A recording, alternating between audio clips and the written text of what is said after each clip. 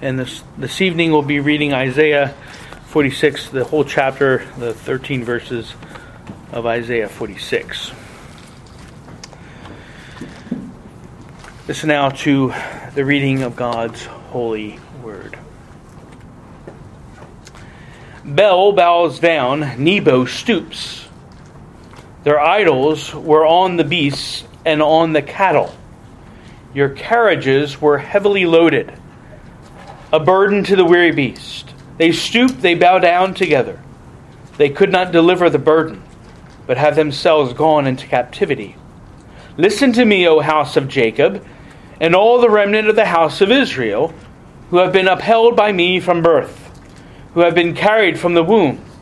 Even to your old age I am he, and even to gray hairs I will carry you. I have made and I will bear, even I will carry, and will deliver you.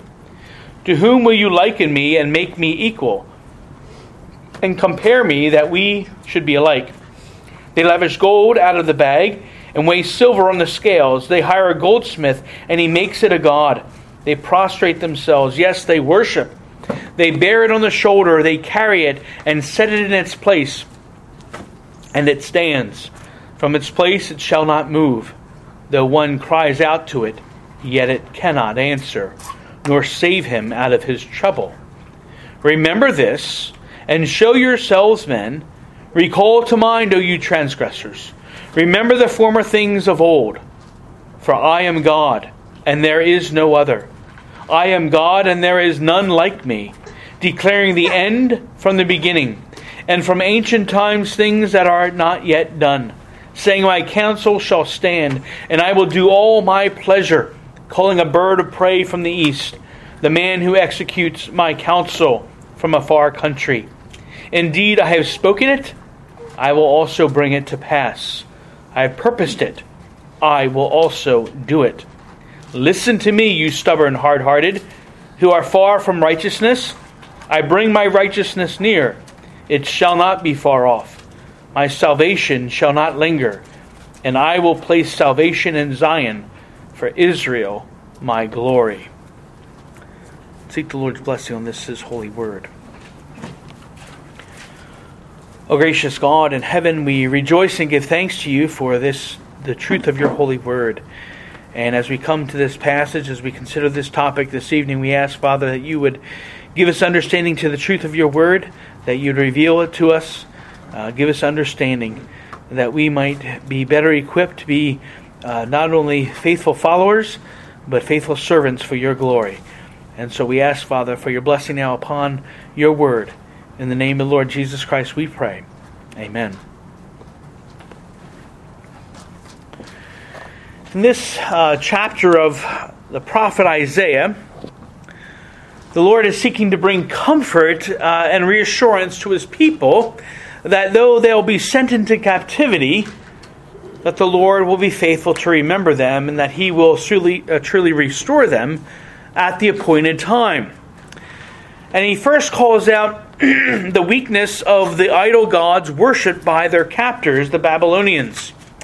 Even though the Babylonians will rise to greatness in the world and take the people of Israel into captivity for 70 years, the Lord will bring the Babylonians down at the appointed time, so that one day the Babylonians themselves would be conquered and would be taken into captivity. This would be accomplished through the servant of the Lord, whom the Lord would raise up. And prophetically, this servant is named in chapter 45 of Isaiah as Cyrus, the Persian king who would rise to power after the fall of Babylon, and through him, the Lord would bring the Jewish captives back to their land. This is the plan, and the Lord reassures the remnant of the faithful who will be alive at the time that this all will truly happen, because the Lord himself, the one true living God, has purposed it, even from the beginning. And these chapters in Isaiah are striking for many reasons, but even as many other Old Testament prophecies because the Lord here clearly declares what would happen at the end of captivity, even before the Jews were ever taken into captivity. And in the case of Cyrus, whom the Lord would appoint and rise up to lead them back into the land, it was nearly 200 years, Isaiah is prophesying this, nearly 200 years before Cyrus was even born. And this becomes an issue for liberal critics who think that Isaiah is writing this or someone else is writing this after the fact. But this is prophecy of the Lord, and the Lord truly knows what was going to happen. In fact, it did. It all happened precisely as God had said. There was a king, Cyrus, who came to power in Persia and conquered the Babylonians, and he was there when the Israelites, or the Jews, were able to return to the land of Israel. Well, this isn't only, these things happen precisely as God said, not only because God knew what was going to happen, but as we'll see, it happened because God appointed it to happen, even before the foundation of the earth. As he declares here, he has declared the end from the beginning. And so it was his plan and purpose, and therefore it was truly accomplished. So God's eternal plan and purpose, which he has set before the foundation of the world, is what we refer to as God's eternal decree.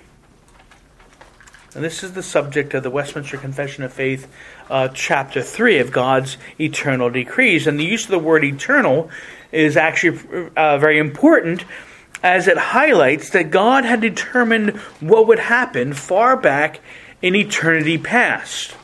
Again, before the very foundations of the earth were laid into place.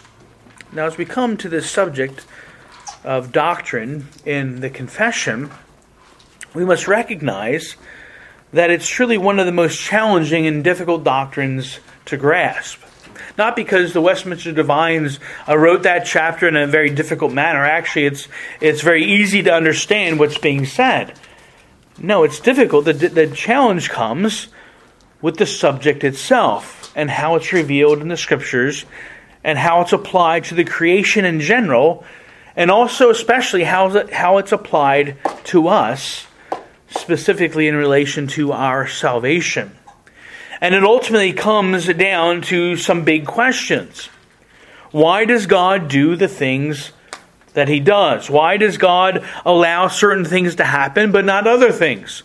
Why doesn't God just stop terrible natural disasters that claim thousands and thousands of lives? Why doesn't he stop those?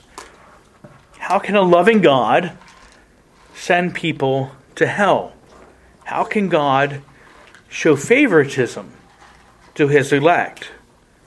And on those big questions can go, and you can use your imagination to add. But just because a subject is challenging and makes us uneasy, doesn't mean that it's not true. There are some things revealed in the Scriptures that are very hard to understand, at least from a human perspective, and we considered one such doctrine last time when we looked at the Trinity. And many of these hard to understand things, though, will always remain a mystery to our finite minds, and so we have to learn to be content with that. In other words, we may not achieve an answer to some of these big questions, but we can, because God has revealed it, we can at least come to acknowledge the truth of what it is that God has revealed in his Word. So we can know the truth, but we can't know all the truth. Well, we'll consider the doctrine of God's eternal decrees over the next couple of weeks as it applies to different areas, but part of the confusion and the lack of understanding on this subject is often due to the different terms associated with it, and of course then defining those terms and what they actually mean. And so this evening we're just going to do kind of an introduction to this subject of God's decrees, and we're just going to define some terms and then also look at some important passages that we'll be considering over the next couple weeks. Well, this evening, we're going to consider this terminology. We begin by considering this terminology. And the first word that we want to look at is the word decree. What is meant by God's decree? Well, God's decree is essentially that which He has declared and what He has planned to do. God's decree is His will, His counsel, His plan, or His good pleasure. These are all terms that we find in the Scriptures that speak of God's decree, what God has planned and purposed. And we see this reference. We see reference to this plan and counsel here in Isaiah 46 and verse 10. He says, "My counsel shall stand." Right? So what He has decreed shall stand. And then He also says, "I will do all my pleasure." He will do all what He has purposed. And in verse 11, "I have purposed it. I have planned it." So God in His perfect wisdom and eternal wisdom has a particular plan and a purpose in mind at all times. And that God never needs to fly by the seat of His pants, but all He does is according to His own good pleasure. That is, it's according to His own plan. And of course we know that God has the right to do this, again, because He's God. And He can do with His creation whatever He wants. God is the creator, we are the creatures, we're the part of the creation. God can do with us whatever He wants. The potter can do with the clay as he wills. And what God has planned and purposed, whatsoever comes about. And as we noted, this plan and purpose is eternal. It has always been, even as God has always been, so that the plan and purpose of God, His eternal decree, is always perfect, always good, and just, because it reflects God's own character. Now, once the world was created, we now see God working out that plan that He purposed in eternity past. That God is now working out that plan in and through His creation. And we refer to this as God executing His decrees, and He does that for our good and His glory. The Westminster Shorter Catechism, question and answer 8, asks this: how does God execute His decrees? God executes His decrees in the works of creation and providence. Now, these are actually the next two respective chapters in the Confession of Faith, and so we'll get those to those as well in a couple weeks. God's decree concerning creation, of course, involving His creating and sustaining of all things, including mankind. And then God's decree concerning providence involves His oversight, God's oversight over His creatures, over His creation, and their actions, and His sustaining of them, even as we sang in Psalm 104. And so that is the decree of God. Well, another important word is the word predestination. Predestination literally means to destine before, or to establish the destiny of beforehand. And the word certainly tends to get folks all worked up, but it is a thoroughly biblical term. It is found in the pages of the Scriptures, unlike, as we considered last time, the word Trinity does not appear, even though the doctrine itself, it appears. Well, with predestination, you can't get around it because it's right there in the Scriptures. And as we'll see, in a general way, God has predestined whatsoever comes to pass, but in specifically related to mankind and our salvation, God's decree of predestination is often referenced to in the acts of election and reprobation. And again, Lord willing, we're not going to go into those now, but we will get to those, Lord willing, in a couple of weeks. But that's predestination, God determining these things beforehand. A word very closely related to predestination is the word foreordination. This is basically a synonym for predestination. It just means to ordain before, ordain beforehand. Another term that is also closely related but is different is the term foreknowledge. Foreknowledge is actually an outworking of God's omniscience, that He knows all things, and also the fact that God is eternal. Right? So He's eternal, so He certainly knows all things, past, present, and future. Well, if God knows all things and He is eternal, then he certainly knows all the things that are going to happen in eternity future from the eternity past. It's important to note, as we'll see again, that in a couple weeks, that in Scripture, wherever we read the word foreknowledge, the word predestination or foreordination is either explicitly stated or is implied. And that's important because some like to conflate the two as if they were one, but they're distinct, but they are very much related. And foreknowledge, when you find the word foreknowledge in the Scriptures, it's always accompanied by predestination or foreordination. Well, another important word to consider regarding God's decree is the word sovereignty. This term refers to God's authority, his authority as creator, ruler, and the Lord of all things. His authority to make decrees, as well as his authority and the power that he has to actually carry those things out. And so when the Lord says in Isaiah 46 verse 10, "Indeed, I have spoken it, I will also bring it to pass. I have purposed it, I will also do it." God is declaring that he has a plan, and because he has the power and the authority as the sovereign, one true living God, well, then he will bring his plan to fruition. And so that's God's sovereignty. Well, then we have God's sovereign will and his decree, and it's often held next to the human will, the will of man. And so we hear God's will and man's will. How do they relate to one another? Well, God as creator has bestowed mankind with a will or desire to act. We often talk of the human will in relation to God's decree in terms of whether man has a free will or whether man's will is bound.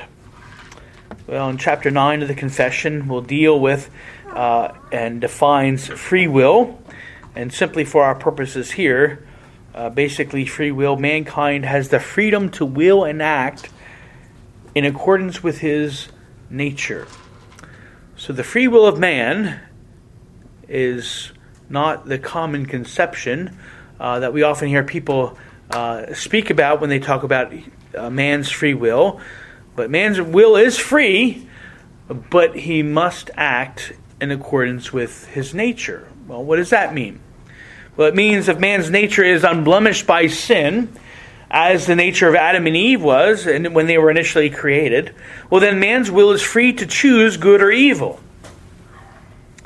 But if man's nature is sinful, as we all are now, born in sin, because of Adam and Eve's rebellion against God, if man's nature is sinful, well, then man's will is bound to that sin and nature, though man can act freely within the bounds of that nature. So we still make choices, but again, those choices are bound by our sin nature, and therefore are always in rebellion against God.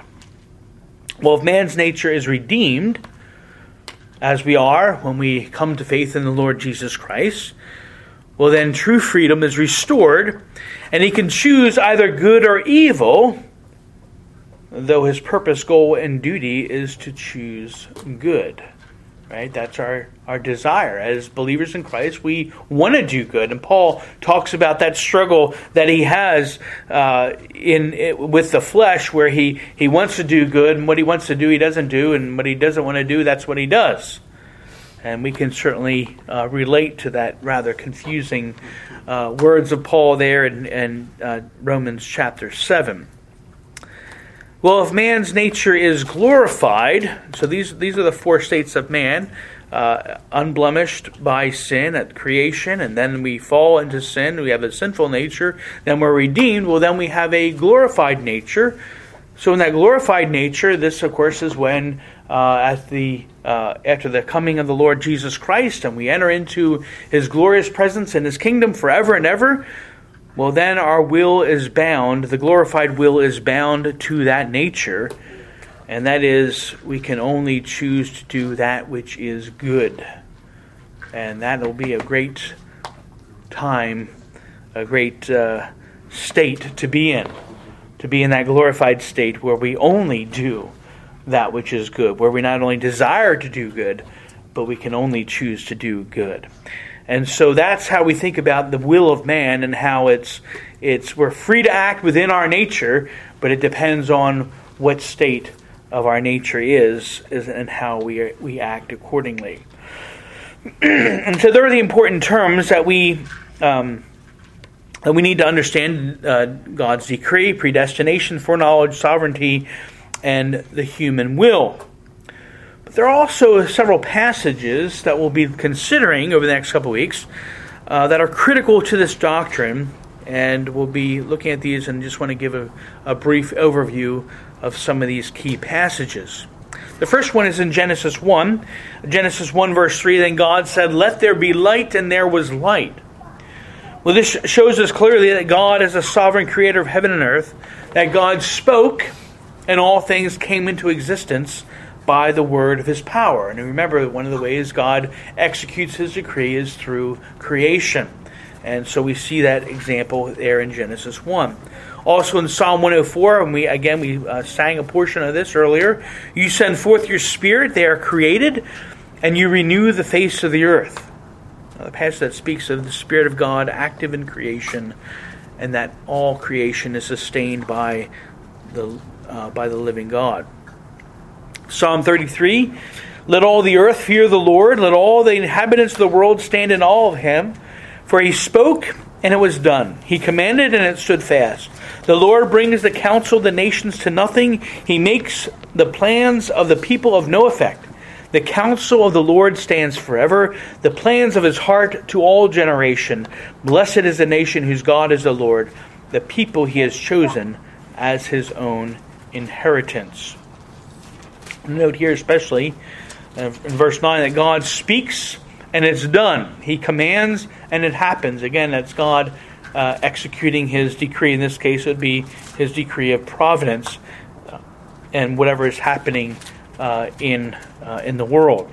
Verse 10 shows God's sovereignty over his creatures, that God's plans supersedes the plans of his creatures and even the plans of men. Discover in Proverbs that the man makes his plans, but it's the Lord who is directing his steps. And so we make our plans, and we see this all the time. We make plans, and there's something happens, and we have to change our plans. Well, because the plan of God always supersedes our own. And then also here in verse 11, God's decrees and plans are eternal, even as God himself is eternal. And we've already considered that aspect. Another passage is Isaiah 14, verses 24 to 27. "The Lord of hosts has sworn, saying, 'Surely as I have thought, so it shall come to pass, and as I have purposed, so it shall stand, that I will break the Assyrian in my land, and on my mountains tread him underfoot. That his yoke shall be removed from them, and his burden removed from their shoulders. This is the purpose that is purposed against the whole earth, and this is the hand that is stretched out over all the nations. For the Lord of hosts has purposed, and who will annul it? His hand is stretched out, and who will turn it back?'" Here, the prophecy is against the Assyrians, who had taken the northern nation of Israel away into captivity long before Judah was taken into captivity by the Babylonians. But here we see that God's thoughts actually, he doesn't just think about these things and doesn't, but whatever God thinks about, whatever his thoughts are, well, they actually come about. They turn into action. And that is his predetermined decree is executed in the unfolding of human history. What he thinks, that is what happens. This relates to the connection between foreknowledge and predestination. God's plan, that is what he knows, can't be separated from the execution of his decrees, that is what he does. And so that's how foreknowledge and predestination actually work together. God knows it because he's planned to do it. And he plans, and of course what he plans to do and does, he has known about since the beginning. In verse 26 here also, this is the purpose that is purposed against the whole earth. We see here God's power and authority to carry out his decree, again, are clearly emphasized. And in verse 27, for the Lord of hosts has purposed, and who will annul it? His hand is stretched out, and who will turn it back? This emphasizes God's sovereign power, and showing us that no one, absolutely no one, not a strong man, not a sinful man, not even Satan, no one can thwart the plan or purpose of God. And of course, again, that includes man and his will. Another passage, well, actually, our main passage, Isaiah 46, verses 9 through 13. Remember the former things of old, for I am God, and there is no other. I am God, and there is none like me, declaring the end from the beginning, and from ancient times things that are not yet done, saying, my counsel shall stand, and I will do all my pleasure. Calling a bird of prey from the east, the man who executes my counsel from a far country. Indeed, I have spoken it, I will also bring it to pass. I have purposed it, I will also do it. Listen to me, you stubborn-hearted, who are far from righteousness. I bring my righteousness near, it shall not be far off. My salvation shall not linger, and I will place salvation in Zion for Israel, my glory. Verse 10, here we see that not only does God know the end from the beginning, but again, he declares it even before it ever happens. We also see in verse 10 the purpose or the reason why God decrees and does the things that he does. It's for his own pleasure. That is because it pleases him and brings him glory. We also note here God's calling of not only the creatures, that is birds of prey, but even man. When God calls, the creatures respond. They do his bidding, and they accomplish what he's purposed for them. And so if God calls a man to salvation, that man will truly come accordingly. And finally, the assurance that comes in this passage we see is emphasized that God will do it. Right? He has a plan and purpose, and he will accomplish it. Nothing can thwart it, nothing can change it, not the human will, not the plots of Satan, not sin in the world. Nothing can change the plan of God. And as we'll note another time, this doctrine should give us great hope and assurance, because the sovereign God of all the earth, the God who loves us, is using these decrees, using his sovereign power to work out all things for our good and his glory. And you think about it, it's God's plan and purpose in all things to glorify himself, but not only to glorify himself, but he also has us in mind, his redeemed, and he seeks our good. And that's the predetermined plan and purpose of God since before the foundations of the world. Well, this, of course, leads to that great promise that we read earlier in Romans 8, verse 27 to 30. Now he who searches the hearts knows what the mind of the Spirit is, because he makes intercession for the saints according to the will of God. And we know that all things work together for good to those who love God, to those who are the called according to his purpose. For whom he foreknew, he also predestined to be conformed to the image of his Son, that he might be the firstborn among many brethren. Moreover, whom he predestined, these he also called. Whom he called, these he also justified. And whom he justified, these he also glorified. These verses in Romans 8 are often called the golden chain of salvation, as they speak of the purpose of God as it relates to the salvation of mankind. And note the intertwining here, though, of God's will and his purpose. And also what God foreknew and predestined indeed will come about. What did God know and predestined? That he would call, justify, and glorify his people through Jesus Christ. And of course, the ultimate end being our good and his glory. Well, finally, another critical passage that we'll consider in connection with especially God's decree and related to salvation is the opening of Ephesians chapter 1, verses 3 to 14. The apostle there says, "Blessed be the God and Father of our Lord Jesus Christ, who has blessed us with every spiritual blessing in the heavenly places in Christ, just as he chose us in him before the foundation of the world. So there's God's decree of election. Chose us in him before the foundation of the world, that we should be holy and without blame before him in love, having predestined, more specific, having predestined us to adoption as sons by Jesus Christ himself, according to the good pleasure of his will, according to his plan and purpose, to the praise and the glory of his grace, by which he has made us accepted in the beloved. In him we have redemption through his blood, the forgiveness of sins, according to the riches of his grace, which he made to abound toward us in all wisdom and prudence, having made known to us the mystery of his will, according to his good pleasure, which he purposed in himself. And there we're seeing that God's plan was purposed in himself. It's not conditional upon anything. That in the dispensation of the fullness of the times, that he might gather together in one all things in Christ, both which are in heaven, which are on earth in him.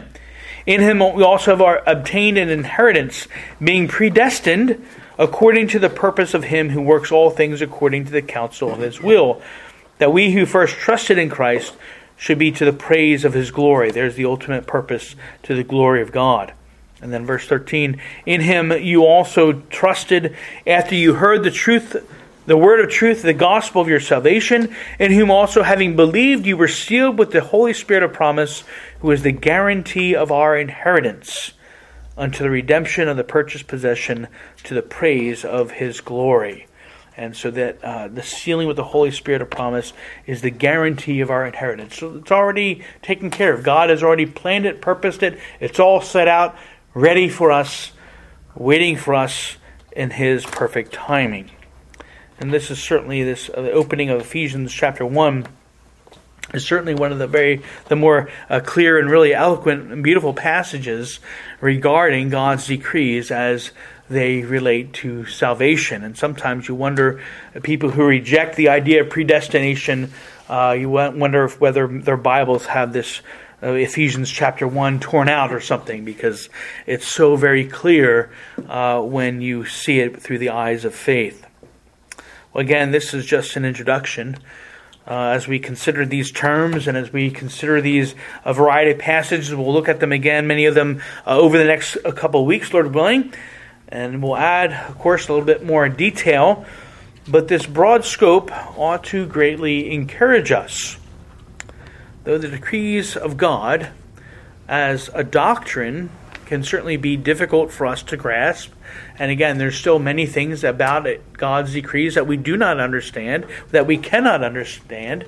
We do see, though, that it's clearly revealed in God's Word that so whatever God has decreed happens, and because He's sovereign over all things, whatsoever happens is ultimately according to the plan and purpose of God, even as He's moving us toward all the wonderful purpose that culminates in our good and culminates in the glory of God forever and ever. Let's pray. Oh, gracious God and Heavenly Father, we rejoice and give thanks to you for revealing to us in your word this glorious doctrine of your eternal decrees. And there's much about it that is a great mystery. And we pray that as we look at this topic over the next several weeks, that you would give us understanding and insight as we see these truths here, and that we might be further equipped to be faithful witnesses to this truth, even though, again, we don't understand it all and we can't fully understand it because we're just finite creatures. We do pray that you will continue to have mercy upon us and helping us to understand what we can understand, and that we trust you for even what we don't understand. And so we just praise you and thank you, Lord, for this truth, and also ask that you would, through understanding this great doctrine, that you would help to encourage us and to bring us comfort, because there is much comfort to be found in this glorious truth of yours. And so we again praise you and thank you, Father, for these things. Again, we thank you for the gift of the Lord's Day and our opportunity to be able to gather together this morning for worship and to fellowship, and now a time to gather together again this evening. And we just pray that you would continue to be with us, bless us, that you would continue to bless our congregation and bless our witness to the community, that we would be a beacon of light and hope as we seek to declare faithfully the gospel of truth, and that you would give us opportunities to serve and minister the glorious gospel in your name. And as we now go prepare ourselves to enter into the week that lies ahead, we do pray for your grace and your mercy to be upon us, that you would strengthen us, and again, that you would help us to be faithful witnesses for your glory in all that we do. We pray these things in the name of the Lord Jesus Christ. Amen.